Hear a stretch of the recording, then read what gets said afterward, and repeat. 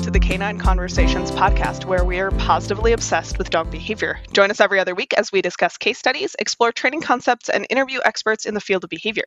I'm Kayla Fratt, and I'm joined today by Erin Jones, who is getting her PhD in some aspect of dog behavior and dog-human connection. We're going to let her talk to us about it a little bit more. And today we were talking about consent in dogs. So welcome to the podcast, Erin. Thanks for having me. I'm really excited to be here. Yeah, we're really thrilled to have you. And we're going to let you go ahead and introduce yourself. But first, I've got a couple quick announcements for our listeners. As our listeners know, this podcast is supported through Patreon, which you can join for as little as $3 a month. Our patrons get to submit questions, which we answer at the end of every episode. And they can also join in some other fun perks like lives and just asking all sorts of good questions and engaging with us further. So you can join that conversation over at patreon.com/canineconvos. So I also wanted to highlight a couple reviews because I've been finding them very, very reinforcing lately. I've been working a lot and have found myself editing podcasts at 11 p.m. on Friday far too often. So I really appreciate when people take the time to review the podcast. We're going to read two today.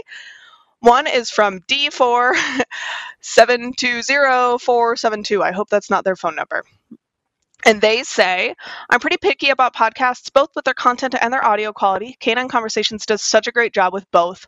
Really informative episodes, some great interviews, and lots of tips and tricks that I've put into practice with my two dogs. I also appreciate how frequently episodes are released. I love to listen on our decompression walks. So that's awesome. Hello to you while you're out on your decompression walk. And our next review is from Mushu with a lot of U's. And they say, I wanted more information on dog training for my reactive dog, but this podcast has provided so much more. I love the scientific-minded approach to dog behavior and the honesty about the frustration and mistakes you can make while training. It's a really good resource for learning about cruelty-free training, and I wish I'd found it sooner. As someone who has very regrettably used punishment-based training in the past, this podcast has really helped me see how unnecessary and unhelpful it is. These women are so smart, educated, kind-hearted, and have such cute senses of humor, and I highly recommend this podcast to all dog owners. So both of those just make me feel happy, and we've got to reinforce ourselves too. So Erin, thank you for sitting through all of that. Why don't we go ahead and give you a brief introduction, tell us about your work, your business as it's relevant, and of course, tell us a little bit about little June. Absolutely. So I am a Canadian living in New Zealand.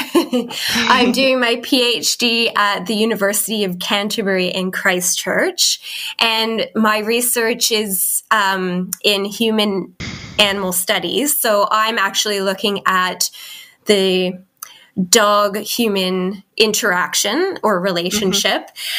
My focus with that research has kind of changed since I started, but I'm getting sort of closer to the end of my PhD now, and I'm really sort of delving into the ideas around autonomy, consent, and choice, and how that's related to our expectations of our dogs and the social construction of dogs, so how we perceive dogs or think dogs should behave in a particular way, and how that's been constructed over time within our society.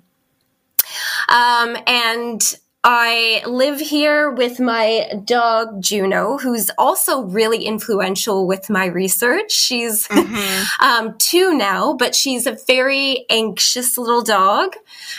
She was a very anxious puppy, very fearful, and it made me really think a lot more about consent and providing choices, especially for an anxious dog, because that's very empowering and very helpful, which we'll be talking about today. So yeah, she's really been influential to me in my research. Yeah, and she's so adorable and seems like just a lot of fun even. I mean, it's so funny with social media where I feel like I see so much of Juno all the time, and if you didn't ask, you wouldn't necessarily know that she's got more concerns than we would like in the world. Absolutely. Yeah. All right. So let's dive in with the big first question, what is consent? And the definition that we pulled from the dictionary is that consent is permission for something to happen or agreement to do something. But what does this really mean in a training scenario? Do we have different definitions when it comes to dogs? We'll start there. Yeah, I think we need a different definition, or we need a different sort of, not just definition, but a different outline of what that might look like. Because if we're thinking about consent in the human world, we're thinking more about informed consent. And dogs aren't necessarily able to give us informed consent in the same way, but they're able to give consent in different ways. And I think we need to start to look at that from their perspective. Some things we can think about when it comes to training or interacting with our dogs on a daily basis. So not just training scenarios, but, when we're going for walks or when we're playing or when we're just cuddling on the couch, we need to look at whether the dog is willingly participating. And I think that probably depends. I think that most dogs know what they want and what they don't want. So when it comes to things like petting, they learn that certain actions will lead to certain interactions. So, for example, that the head nudge or the pawing, those types of things to solicit our attention or our pets. And I think through cooperative behaviors, through cooperative care. So if we're careful with how we teach these start button behaviors and stop button behaviors and how we treat them as well, we're able to be clear about our intentions. Then I think, sure, that the dog can understand what they're consenting to in those situations, because we've practiced those. We say, you do X behavior and this is going to happen. And I think communication is a big part of that. So it's making things very clear that there's going to be a chain of events that's going to take place, and that you are able to say, I'm not interested in participating in this right now. So as long as we're truly offering an opt-out option, which, I think sometimes when I see these videos posted on social media and whatnot, I think there's, sometimes it's not as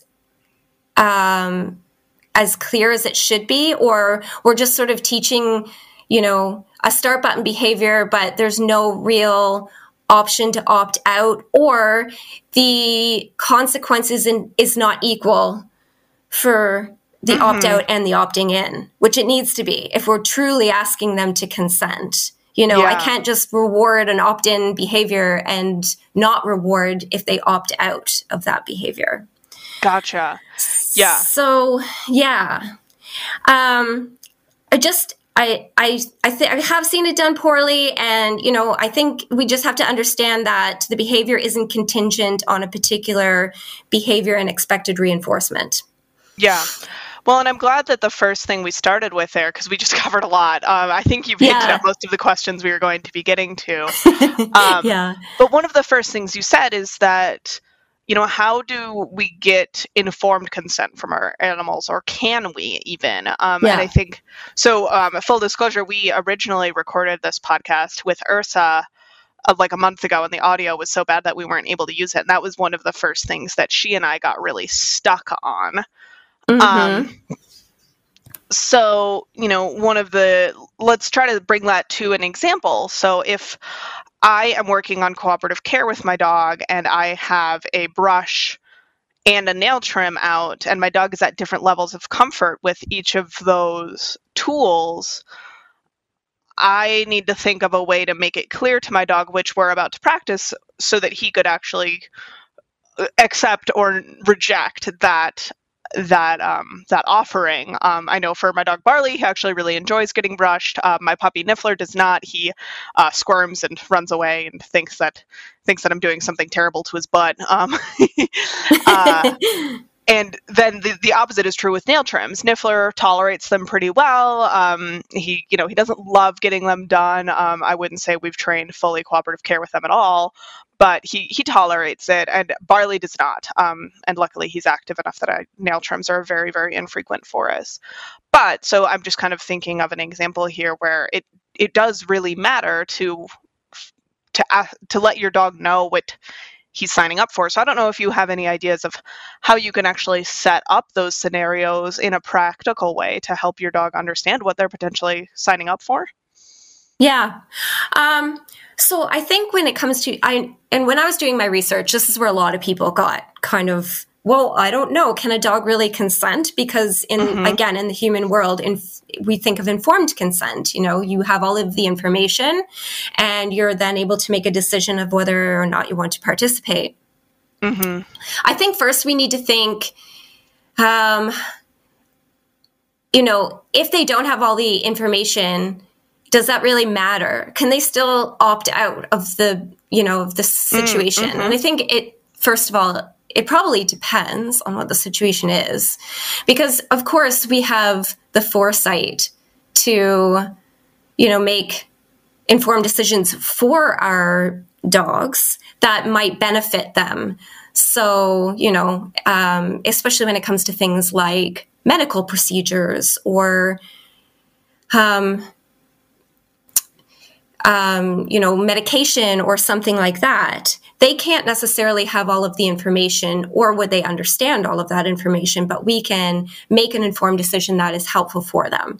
So there's this idea in a book I read recently. It's called Zoopolis, and it's by Donaldson and Kymlicka. And it's, so they talk about something called dependent agency. Okay. And so this is meaning that agency is facilitated through our relationships. So we're able to act in their best interest. So with trusted humans who have both their willingness, skill, and knowledge to assist with the expression of their agency. And I think this is really important because, of course, there's going to be those decisions that we can't inform our dogs what's going to happen. Yeah.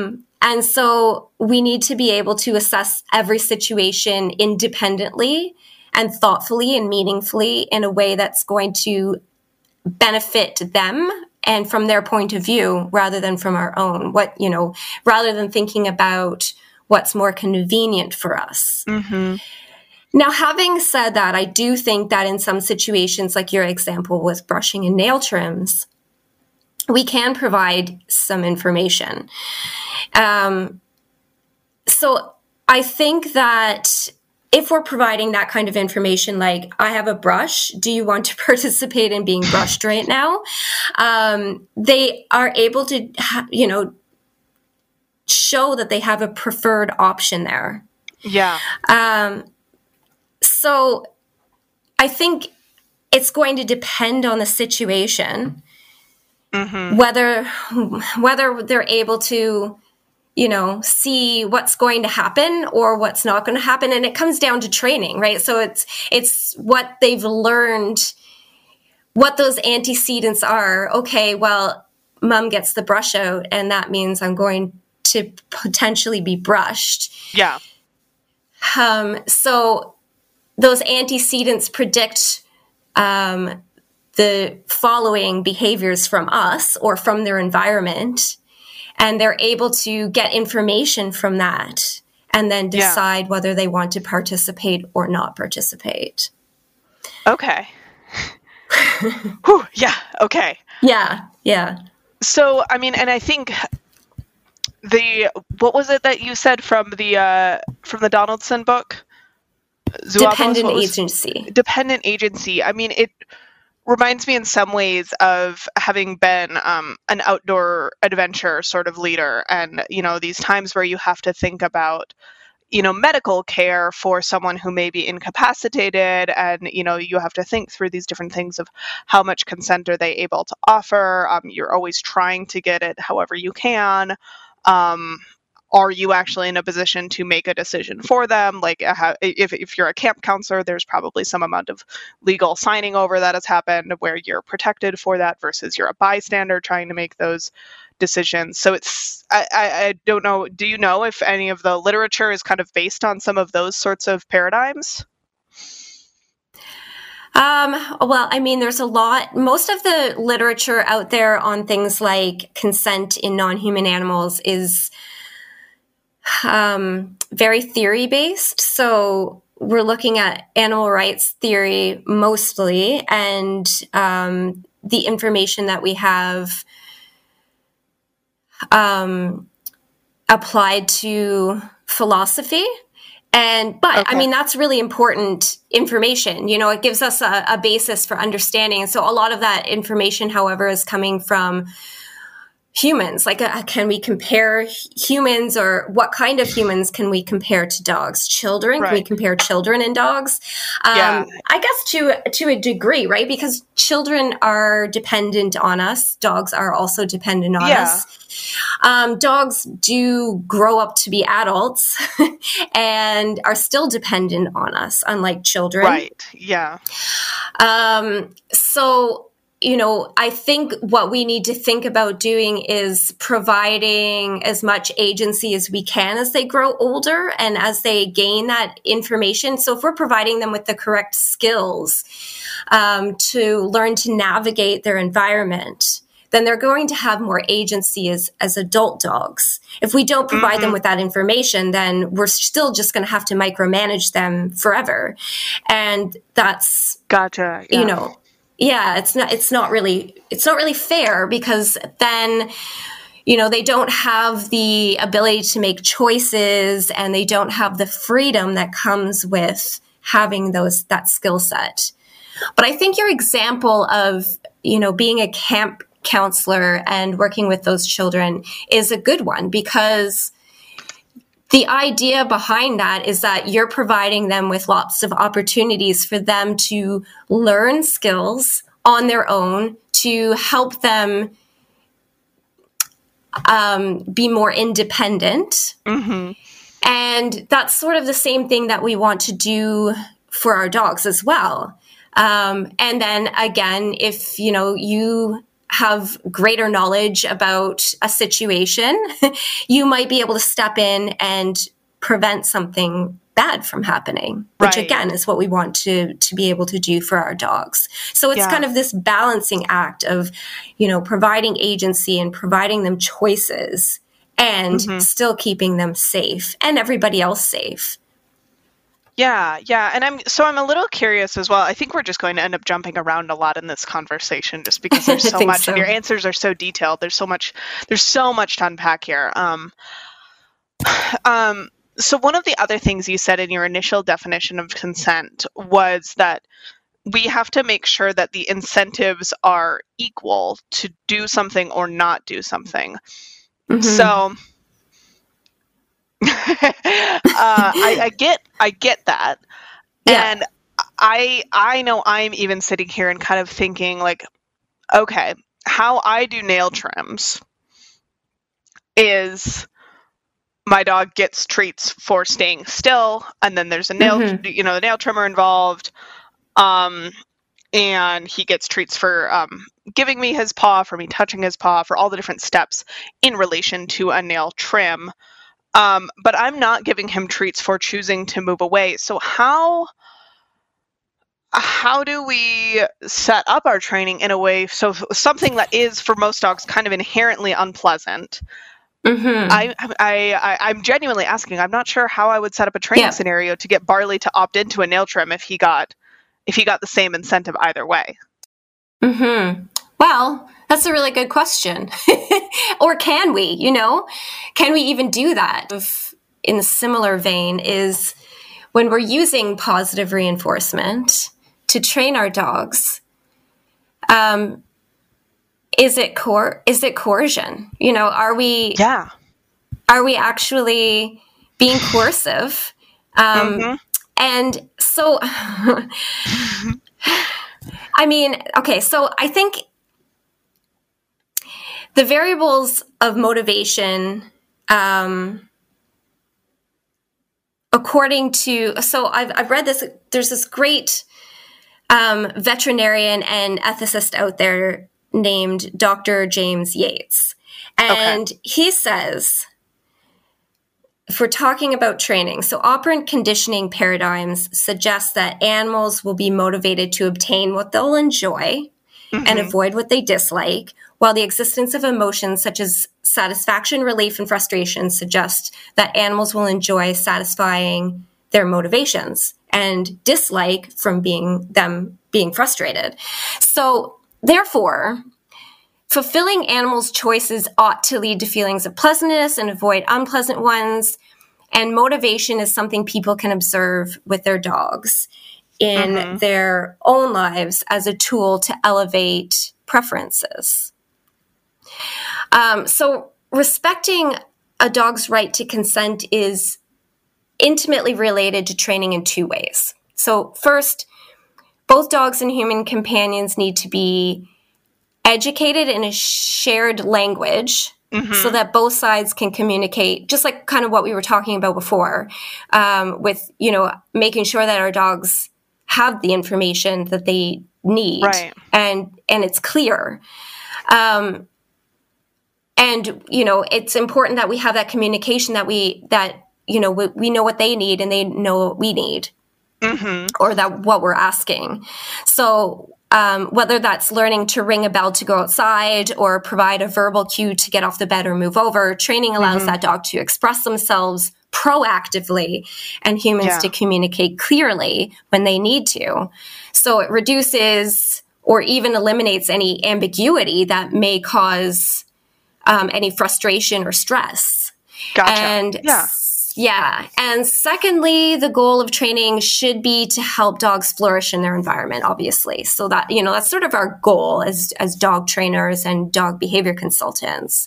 We want them to flourish in their environment, and training should not be done for speciesist reasons.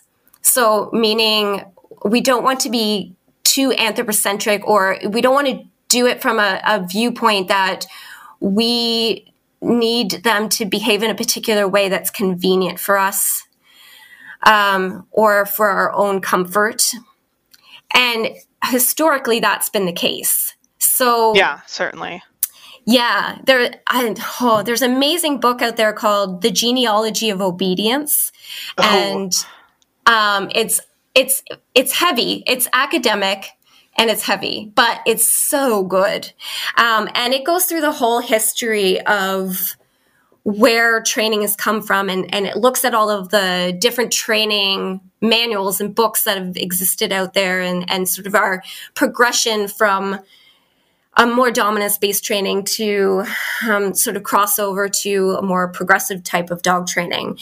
And I do highly recommend any dog trainers out there to have a look at it. It's really, really good. But the goal of training should be to learn new skills in a way that are compatible with respecting a dog's choice to or right to walk away from any situation. And I think that we're still kind of stuck in this idea that we have to make them comply. It has to be done. Like, it's not a question, it's a demand.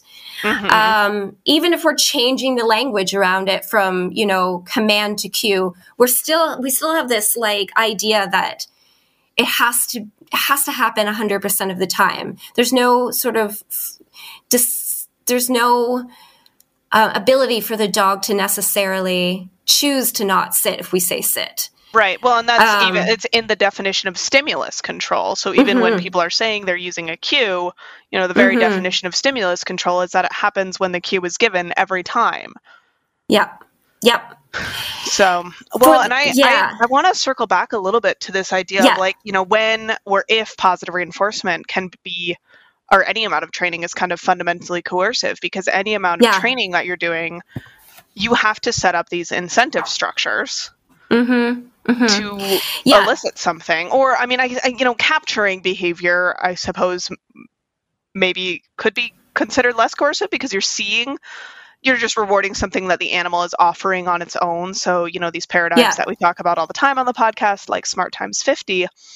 And I know one of the things I do, particularly with nail trims, actually, we're just going to keep hammering on the nail trim question because I just, I still can't trim my dog's nails. I'm a professional trainer. I've owned him for 4 years. I can't do it. And luckily, again, he's active enough that it's just not an issue for us yet, but he's going to slow down as he gets older. I intentionally do that after we're done with meals with really low value treats to try to make it as uncoercive as possible. I don't think that's a real word, but everyone will catch my drift.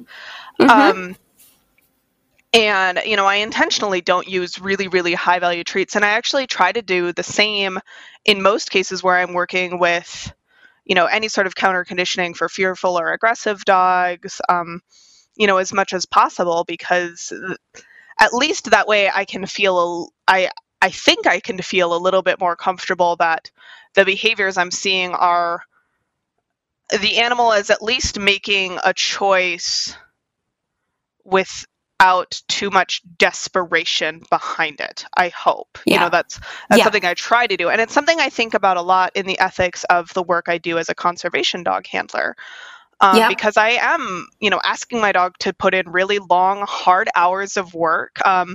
And we do, in these lines of work, we intentionally select dogs that enjoy this sort of work. But we also choose dogs that have, this over-the-top toy drive, ball drive, play drive, whatever you want to call it, where these dogs will, I honestly think if I threw a ball into the Colorado River at the base of the Grand Canyon, Barley might go after it. So if I'm using a ball that he cares about that much as a reward, is there any way for me to feel comfortable that he actually is truly consenting to something? Because it's equivalent to me asking you to do something for $1 billion. Like, that's not a real choice in most cases. And I mean, again, one of the other things I think about with Barley is that we do, it is manipulative, but we get all these carry-on, tag-along feelings about the ball towards the work. So he does seem to fundamentally really enjoy the work. Luckily, the work that we do also builds off of natural behaviors that dogs do. The hunting and the searching is really natural for them. And as much as possible, I try to train initial skills using food or lower value reinforcers, and then add in those wowza rewards once the dog has already learned it. And to me, that feels different because what I could do, I think I could probably get Barley to donate blood using a tennis ball as a reward on our first try, because he would be so desperate for the ball, and he would do the Border Collie freeze thing. And I think I could probably get him. And that would feel very, very different to me than teaching a behavior using shaping with low value food when he's satiated, and then building up to a really high level reward to build that enthusiasm. But I wonder if that's something that has come up in your research or in the literature anywhere, as far as like just these potential like practical workarounds for us if we're really trying to think about how to do this well.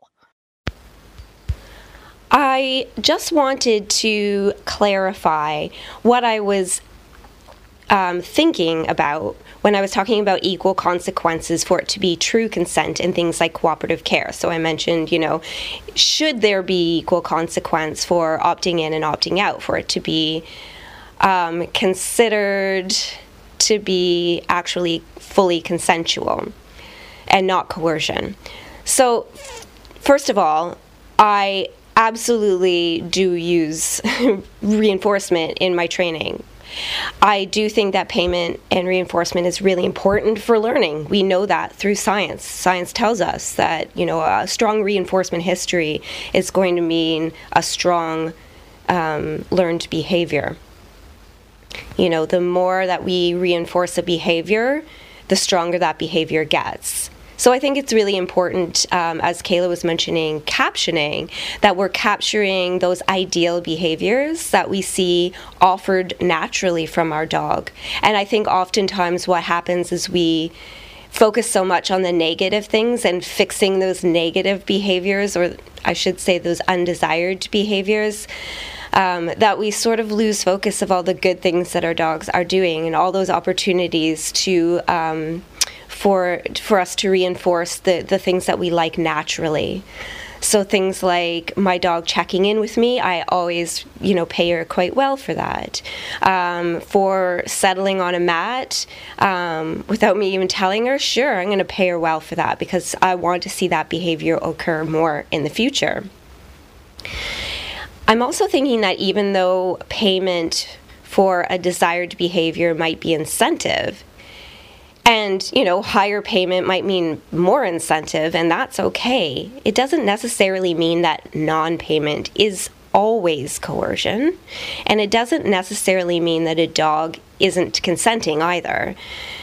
But I do think that we need to be careful that the incentive is actually payment rather than bribery, because as soon as we sort of step over into the realm of bribery, we're more likely to be coercive. And we might be stepping over into this field of forcing our dog to do something because she really wants that reward. It doesn't necessarily mean that it's coercion, but our chances are greater that it might be. Well, I think that you brought up some good points. So one is making sure that our dogs' needs are met before we're, actually asking them to do particular things. So when I first started training, there was this whole idea that we should not feed our dogs before a training session or just feed them half of their food, or also things like timed feeding, like you get 10 minutes to eat. If you don't eat it all, then it goes away. And I feel like that's so deeply unfair.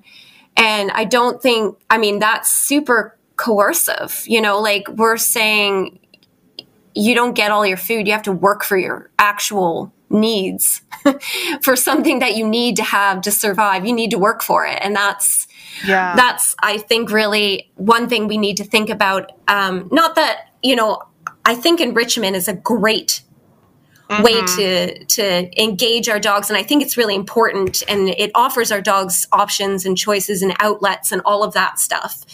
But actually, and I think that, training is part of that enrichment as well. Learning is enriching, and trying new things is enriching. So using some of their food for training, I don't think is a bad thing at all. But, deprivation is. So I think we need to be very careful, and we need to make sure our dogs' needs have been met before we're actually asking them to participate. And also, I think, if you were only using the high value ball reward for Barley when he did something that you wanted, then perhaps that would be considered more coercive than if you, which you probably do, play with him at other times as well,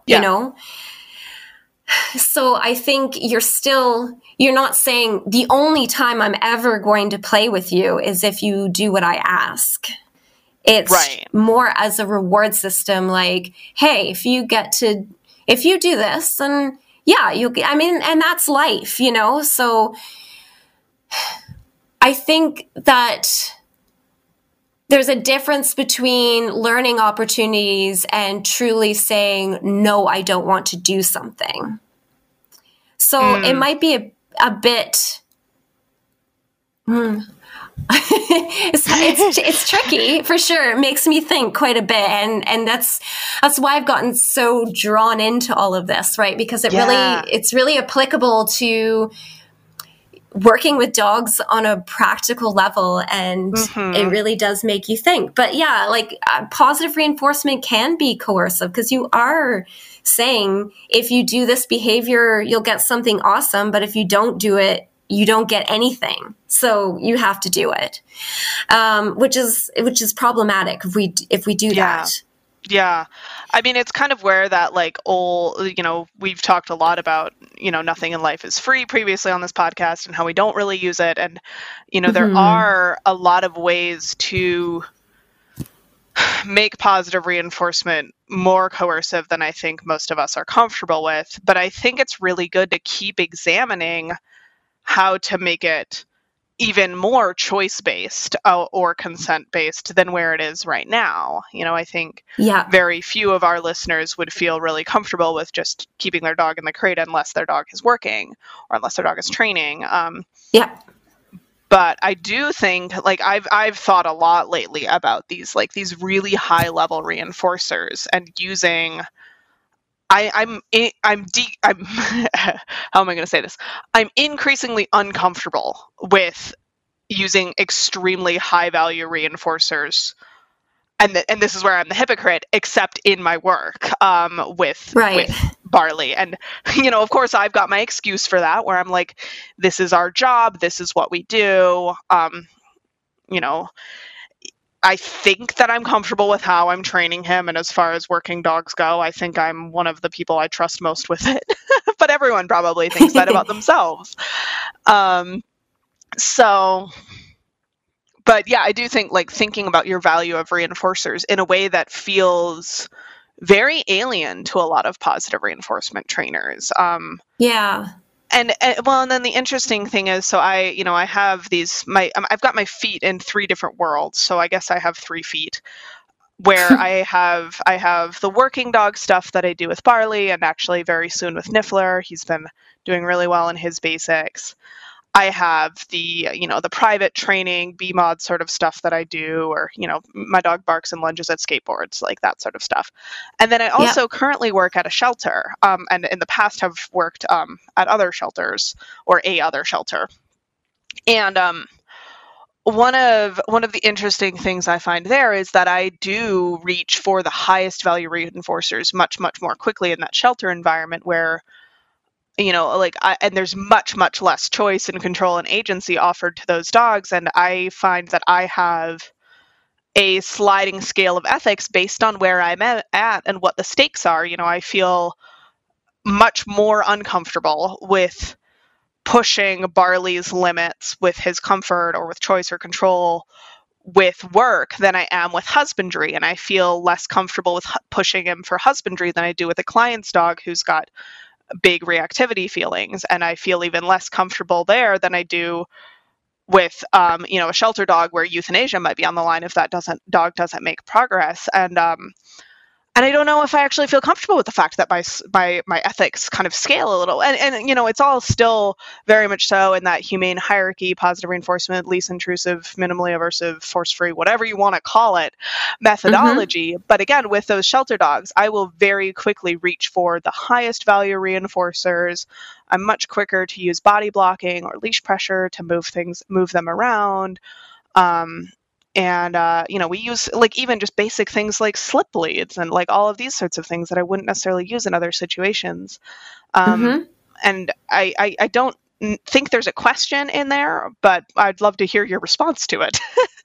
Well, I find that really interesting, actually. I feel like a research study coming on. Excellent. But I feel like I think that I wonder, and I don't know for sure, but I wonder if that is because there's a greater expectation for you to get results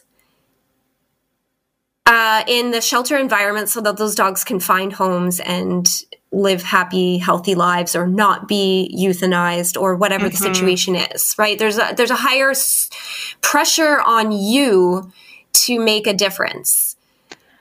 Yes, I would say so. Yeah. And the other interesting thing is I think it's also very easy. And again, I'm not doing anything, I'm not just slapping shock collars on dogs willy-nilly here. Right. But there still is this feeling of well, if this dog, and this is much less so at the shelter that I'm currently at than the shelter I used to be at. But there was at that shelter definitely a feeling of those dogs on average had about 2 weeks before they were reassessed in their training plan. And that 2 weeks could be extended out in theory indefinitely to continue getting more work.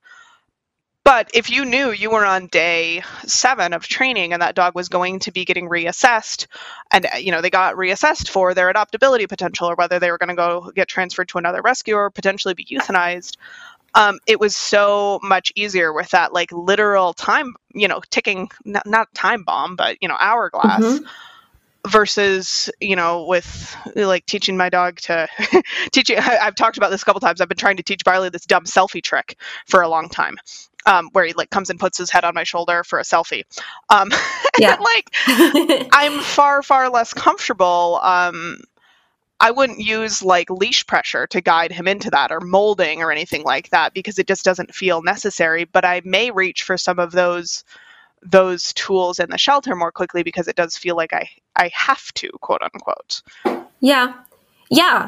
And I don't think that you're alone. I think especially like even everyday dog caregivers who have a reactive dog or something like that, they feel as though giving their dog a choice, may lead to that dog choosing not to participate. And that shows that they have a lack of control. And it comes right back to these ideas, these social constructions about how a dog should behave and, what a responsible dog owner should look like. And when we feel like we have no control, then we feel like we've failed our dogs. We feel like, that we're not good dog owners, and that we aren't good trainers, or those types of things. Even if we, make a conscious effort to not think that way, it still seeps in. Totally. Because it's so ingrained in our society that complete control and compliance is a good thing. And that means that dog is well trained and happy. And that's not necessarily true at all. And I don't know how many people I've run into who have been like, oh, I'm so embarrassed. My dog is so bad. I don't want you to meet them. And I'm like, honestly, I don't care. Like they should be who they want to be. I'm not going to judge you on the amount of control that you have over your dog. That's, I think people feel judged a lot because that's sort of the way, especially in the training world, that's the way that that's the climate that we've sort of carved out for ourselves. This sort of very judgmental, like it's your fault blaming type of conversation that happens quite often. And I think that's really harmful. There's no bad dogs, only bad owners. Like, there's so many things like that just are so full of blame for owners. And so and then I think it gets interesting as well when we're talking about reactivity or anxiety or some of these things where a lot of those dogs are experiencing discomfort. And how do we balance the training that you're doing is to make your life easier, to give you more control, but it's also because if every time your dog sees another dog, they're having a meltdown, that's not a comfortable life for your dog. So, thinking through how, what your motivations are. And I know Sarah Stremming just had a great little post that she shared on Facebook kind of to this effect of, we ask a lot of our dogs. We put them through a lot. And sometimes, potentially, instead of embarking on a behavior modification plan with your dog who is scared of skateboards or scared of the garbage truck or whatever, what if instead you just didn't make them deal with it? And I feel like that can be really powerful and really freeing. And obviously there are some things where that's not an option. And I don't think that either one of us is trying to advocate for the idea of like your dog just gets to get into the trash whenever they want because that's their favorite hobby. And, they never have to get their nails trimmed. They don't have to go to the vet. And they want to bark at that squirrel and kill the neighbor's cat. That's fine. I don't think either one of us is trying to say that. But, maybe they don't have to deal with the garbage man. Maybe we just figure out how to set up their lives so that they don't have to deal with that. Maybe, maybe your dog, instead of trying to train your dog not to dig in the garden, maybe you let your dog dig elsewhere. I do understand wanting to keep your rose bushes safe. And I don't know how that relates to. That's more about agency, I think, than it does to choice or control or consent, which are our 3 C's of everything. And okay, gosh, we're really going to be going all over the place. This is it's so interesting, and I'm not even looking at our notes anymore because it's so, I'm having so much fun.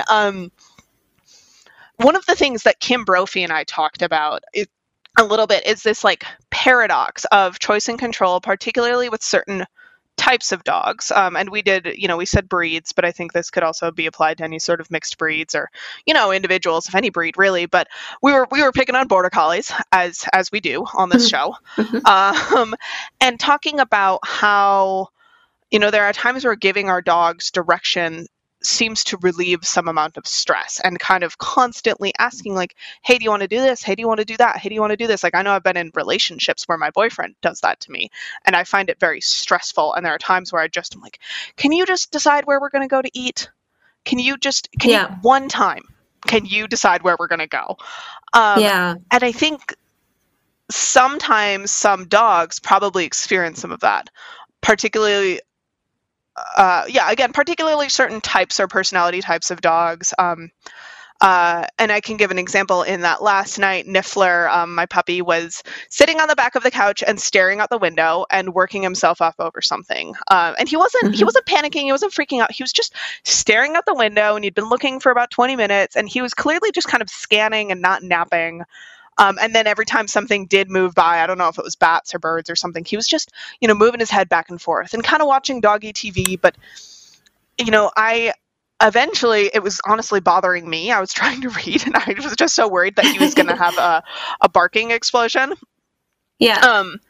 That I eventually redirected him and told him to go, just told him to go lie on the bed instead of the couch, and, rewarded him for that. And he just went straight to sleep as soon as I kind of took that off the table for him. Yeah. And I wonder where that comes up, again, as far as this guardian model where, sometimes us giving our dogs some amount of direction actually seems to be a relief for them. Yeah. I think that, especially when I'm dealing with perhaps reactive dogs or that type of thing, sometimes direction can be really helpful and also empowering, and also teaching them some new skills as well. So I often will use let's go, and we turn around and we go in a different direction. And so it's it has all these, it's multifaceted in that it teaches them that they, first of all, don't have to face whatever it is that is making them uncomfortable. It's teaching them a new cue or skill that we are, saying, let's go this way. This is what we're doing. This is how we're dealing with that situation. But I also think that sometimes we don't give our dogs enough choice in those situations either. So we tend to micromanage. So I think it's a balance, right? Because if we're starting to grab them away, every dog we see, before there's any actual reaction or anything like that, especially, then we're obviously going to start to make some negative associations. I think that choices can be incredibly empowering. And it's really, really important to provide those choices. And I see how much it's helped my own dog, especially with an anxious dog. It's like, hey, you have the choice. If you don't want to go over there, we're just not going to go over there. If you don't want to go for a walk, we're just not going to go for one. Because those aren't harmful decisions for her to make. It doesn't matter to me. If she doesn't want to go for a walk, then whatever, then we won't go for a walk, and that's okay, because she's not feeling up to it. I'm certainly not going to force something like that. Yeah. So, yeah, go ahead. I was just, it makes so much sense when we think, just thinking about, is this something, and again, I think we could think of this similar to with our, with kids. Neither one of us are parents, but, if my, if my child doesn't want to finish their peas, the world isn't going to come crashing down. If they want to, that's right. that's okay. And especially if they don't want to finish like their Wonder Bread or something where it doesn't even have nutritional value. But if they want to, walk on their hands across the sidewalk, that's probably not a choice I'm going to allow them to make. So, again, it's kind of circling back to this idea of like, how harmful is this decision? Is it in the animal or child or whatever's best interest? And, how can we set up our incentive structure to reward the choices that we want without making those rewards so disproportionate that it's coercive? Right. I think it comes down to building a skill set, making sure that we have like this bank of behaviors that we can pull from, so that if we are faced with a situation like a reactive dog who is starting to kind of get too hyper-focused or starting to get tense or reach their threshold, that we're able to say, okay, this way, and we are able to successfully turn around and walk away from that without having to jerk them away. And I think it's the same with children, we're teaching them these successful coping skills so that they learn how to deal with those situations on their own, hopefully, eventually. Yeah.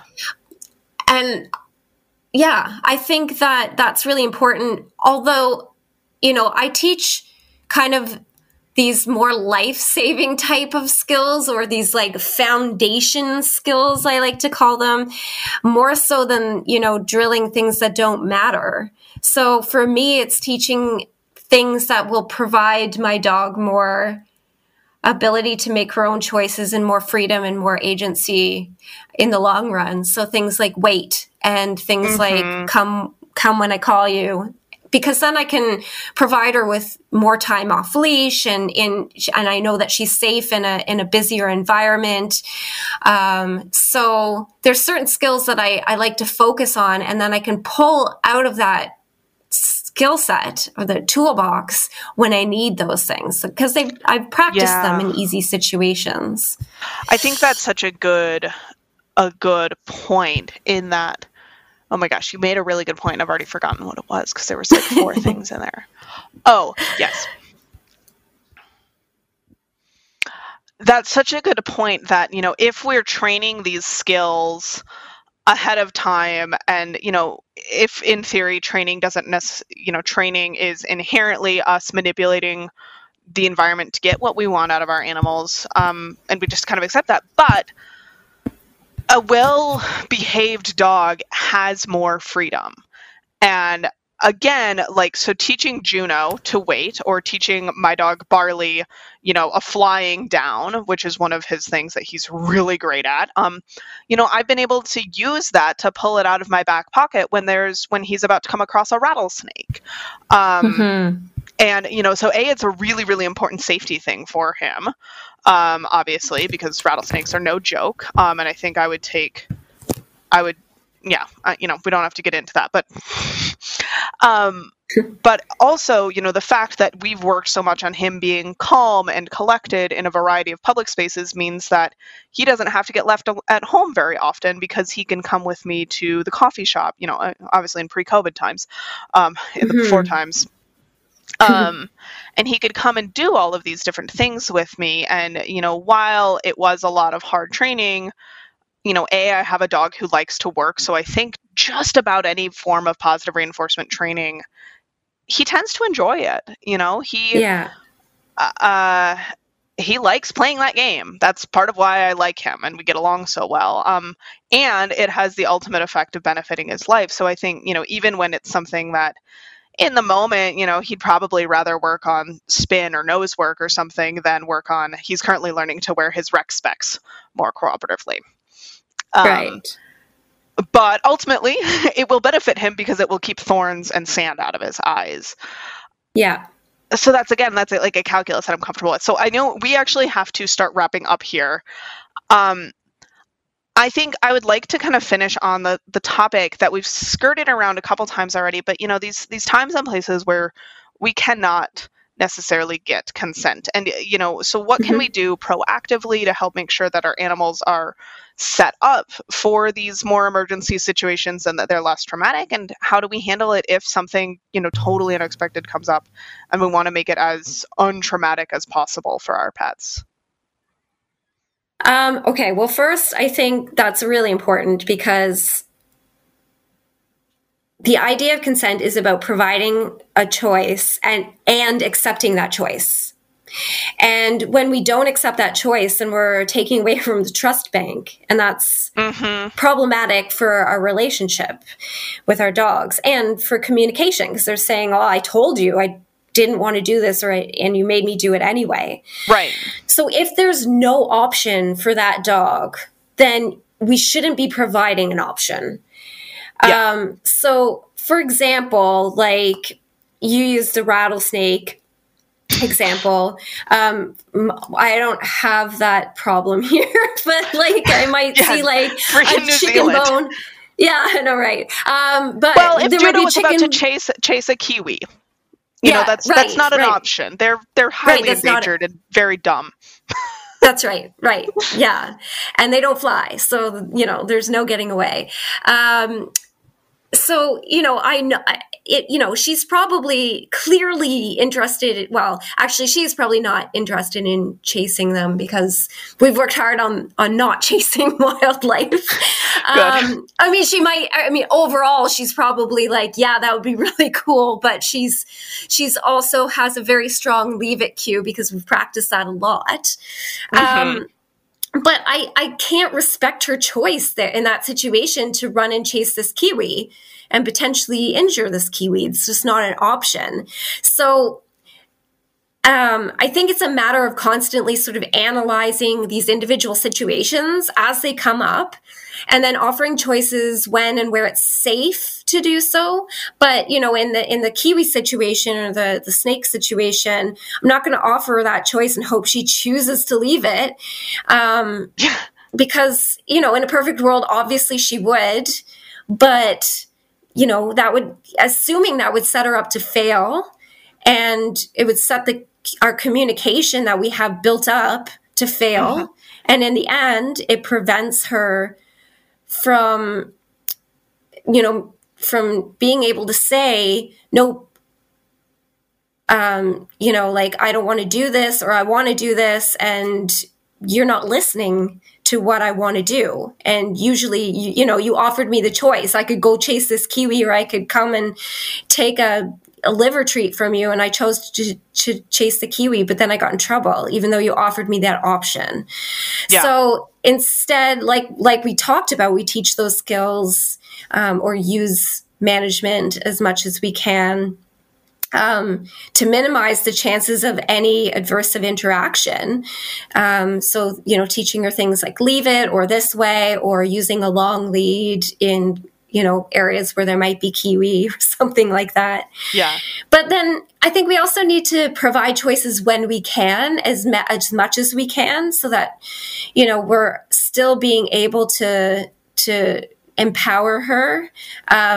Things like how far and fast we walk and where we go on our walks, or, those types of things that it doesn't matter to me, or it's not a life-threatening situation, or it's not going to make a difference in the end. Right. And it's also assessing each situation as it comes. So even though I know that, she loves, for example, to snuggle and cuddle with me, I've also taught her, like, she doesn't always want to do that all of the time, just like I don't always want to. I might be busy and she wants to cuddle, and I have to be like, no, sorry, I'm recording this podcast. But I've also taught her that she can ask for it and I'll pet her, or I can ask for it and she'll let me pet her, or she'll interact with me. But if one of us says no, but that's okay, and then nothing transpires from that. So she's learning that she can ask for things and also say no when she doesn't want to do something, and that will be respected. Yeah, and absolutely. I know one of the things that I was really surprised about when I when I first got Barley, well, I wasn't surprised about this part, but the second part. So he didn't really like being petted. He really, really didn't care for it. And made it pretty obvious. And he still doesn't like getting petted generally by strangers. It's just really, really not his thing. It's so funny. He'll like run up to someone with a ball or a stick or a pine cone in his mouth, and drop it at their feet, and then wag his tail. And then they'll always go, "Oh my God, he's so cute," and reach for the ball or whatever it is at their feet. And with their other hand, they reach over his head to touch him. And he will do this, like, he does this like duck, back up, scoot away move, and then just goes back to staring at the ball. He makes it so obvious what he actually wants. Yep. But now, about 4 years into owning him, he is kind of cuddly. And what that really took was me kind of asking all the time, not all the time. I wasn't like, "Can I pet you now? Can I pet you now? Can I pet you now?" Because obviously that would probably backfire. Yeah. But a couple times a day, it'd kind of come over and be like, "Hey, buddy, you want a belly rub? You want a butt scratch? You feeling a face rub? How about an ear massage?" And just kind of asking like one of those 4 questions a couple times a day. And if he didn't pretty obviously lean into it, I would just kind of move away and not ask again, not bug him, not keep petting him just because he didn't move away, but actually really looking for that like active consent. It's so funny how much all of this just like overlaps with all of our sex ed training. And yeah, again, like 4 years into owning him, I would say he's actually at a pretty good level of cuddly. He's nowhere near as cuddly as Niffler, and he's probably never going to be. It's just not his love language. Yeah. But I credit that pretty much entirely to how much work I did to really, again, not just like continue petting him because he wasn't moving away, but really actually looking for him to enjoy it before I continued. So yeah, I think it was the same with Juno. When she was young, and I did a lot of, "Hey, do you want to do this right now?" And if she said no, then that was fine. Or, there was a lot of times where she wanted to sit close to me but not be touched. And that was fine too. And I think sometimes we let our expectations get in the way, or what we want, and we kind of force it on them, or don't listen because it's something that we want to do in that moment. And people always laugh at me because every dog that I see, I completely ignore them. Like, I shouldn't say completely ignore them, but if they come up to me, of course, and solicit my attention, I'll give it to them. But I'm not the type of person that will go up to ever a strange dog and talk to them or look at them or pet them. And I just wish that was more of a common occurrence. And my dog also doesn't like strangers. She's fine being around them, but she definitely doesn't want to be touched by anybody. I've sort of come up with a few ways of making sure that doesn't happen as much as I can. So that means like actively walking, giving space, not engaging with people, with my own body language, kind of leaning away, interacting and focusing on each other. And even, she wears a bandana, like, "Don't pet me." Just for those few people that are like, still think that it's okay. Yeah. But yeah, so I think there's ways that we can advocate for our dogs, but I hope that things start to change in society and we stop feeling as though we have the right to just go and touch any dog, anytime. Yep. The only time I've been called a bitch was when I asked someone not to pet my dog, which is just kind of mind-blowing. But okay, so kind of let's try to summarize a little bit as we're wrapping up here. So yeah. What I guess we've underlined a lot of our points over and over, but I think one of the things that I don't think we've highlighted yet or underlined yet that I wanted to get out before we wrap up was just kind of this idea that at least I am comfortable with with consent being dependent on the severity of the situation, or asking for consent, whether or not I ask, is going to be dependent on the severity of the situation. again, going back to like the rattlesnake extreme, or even just like my dog barking in a public space where, you know, someone's baby could be napping. That is very different from my dog kind of being like, yeah, you know, I don't really want to go for a walk in the rain. Like, okay, cool. As long as you're not going to pee on the floor, like, then that's fine.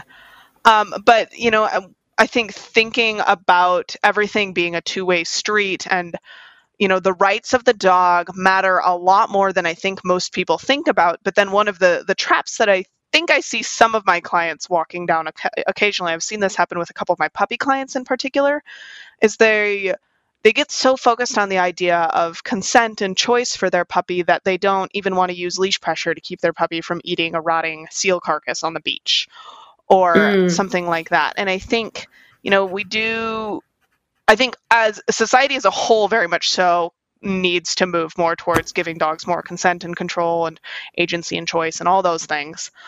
But then I do feel like I also see people occasionally going, I don't even want to say too far on the other way, but not taking safety and their dog's best interests into account enough when they're trying to offer all of this choice and control. So I don't know if you've got anything to say on that before we wrap up.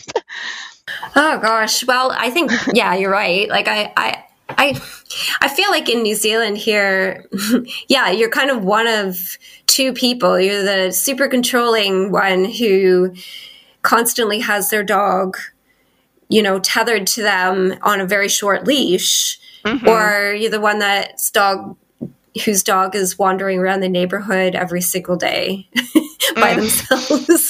There's a lot of that. And I don't think either are good, you know? Yeah. Neither scenario is a good scenario there.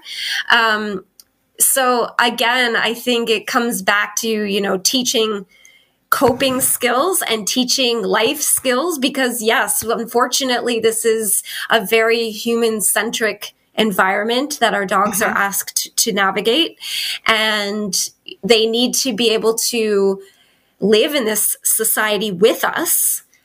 We need to be more accepting of that, though. We need to be more accepting of, you know, hey, dogs, they bark and they dig and they do things that dogs like to do, and that's okay.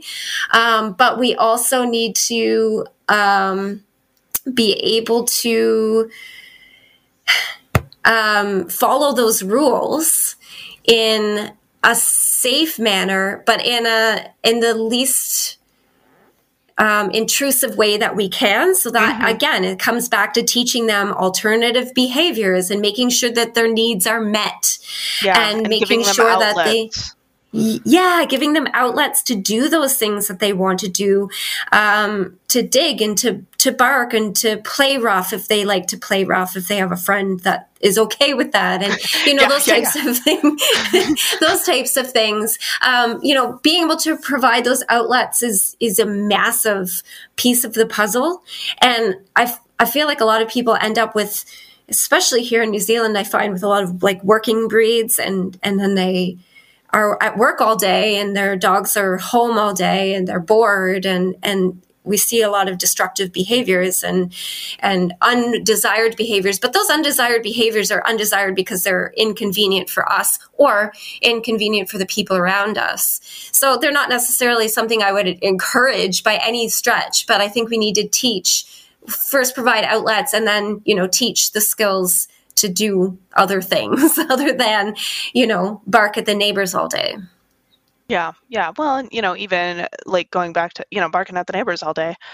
Some dogs that might be genuinely fun for them, but I would imagine some of those dogs, it's because they're stressed and they're trying to scare someone away. So, you know, like, I mean, my therapist will tell you that you don't necessarily want to just give someone the choice to like ruminate themselves into insomnia forever. With a human, That's right. You know, we would try to interrupt them and give them an alternative behavior to engage in. And like the same can go for our dogs. That doesn't have to be in conflict with our goal of giving our dogs more choice and control. That's actually, you know, part of, again, being good guardians for them and being like, hey, buddy, you are really working yourself up over your neighbor who has every right to be in his backyard. Like, the barking isn't so much the problem. You know, your neighbor might disagree with me, but the problem here is actually that you're really worked up right now. And like, That's right. Let's work on dealing with that. Yeah. Okay. Well, I've tried to wrap this up like 4 times and I still want to go on for another hour, but we do have to cut this off. I actually have another engagement to attend. Yes. So Erin, where can people find you online? And if they're interested in learning more about you and your work, or maybe just seeing cute photos of Juno. Cute photos of Juno, always on my Instagram, Merit Dog. I'm also on Facebook, which is much more of my sort of professional business side of things, although I try to make it an educational platform. So more article sharing and courses and stuff like that. So that's at that's Merit Dog Project on Facebook. So facebook.com/Merit Dog Project. No, Merit Dog. I think it's just Merit Dog. And also my website has all my articles and webinars and all of that stuff on there, as well as my research. So you can check that out as well. It's meritdogproject.com. Awesome. Yeah. And again, we'll make sure to link to all of that. And Erin, we may or may not end up doing a part 2 of this. So why don't we'll get this published and we'll see what people think. Maybe we'll just do a big old Q&A or I don't get this sort of follow up after this is live. So thank you again so much for coming on. And to all of our listeners, thanks for listening. I hope that you enjoyed this conversation half as much as I did. We are Canine Conversations. You can find us, obviously just subscribe wherever you're listening, share us with a friend, like and review the podcast, and consider joining our Patreon. That is how we pay for our audio editing, which is done by the lovely, lovely Jenna. She's amazing. And, it pays for our hosting fees and all sorts of that stuff. It does not just, unfortunately, go into Barley's Squeaky Toy Fund yet. So, again, thank you guys for listening. Erin, thanks for coming on. Thank you so much.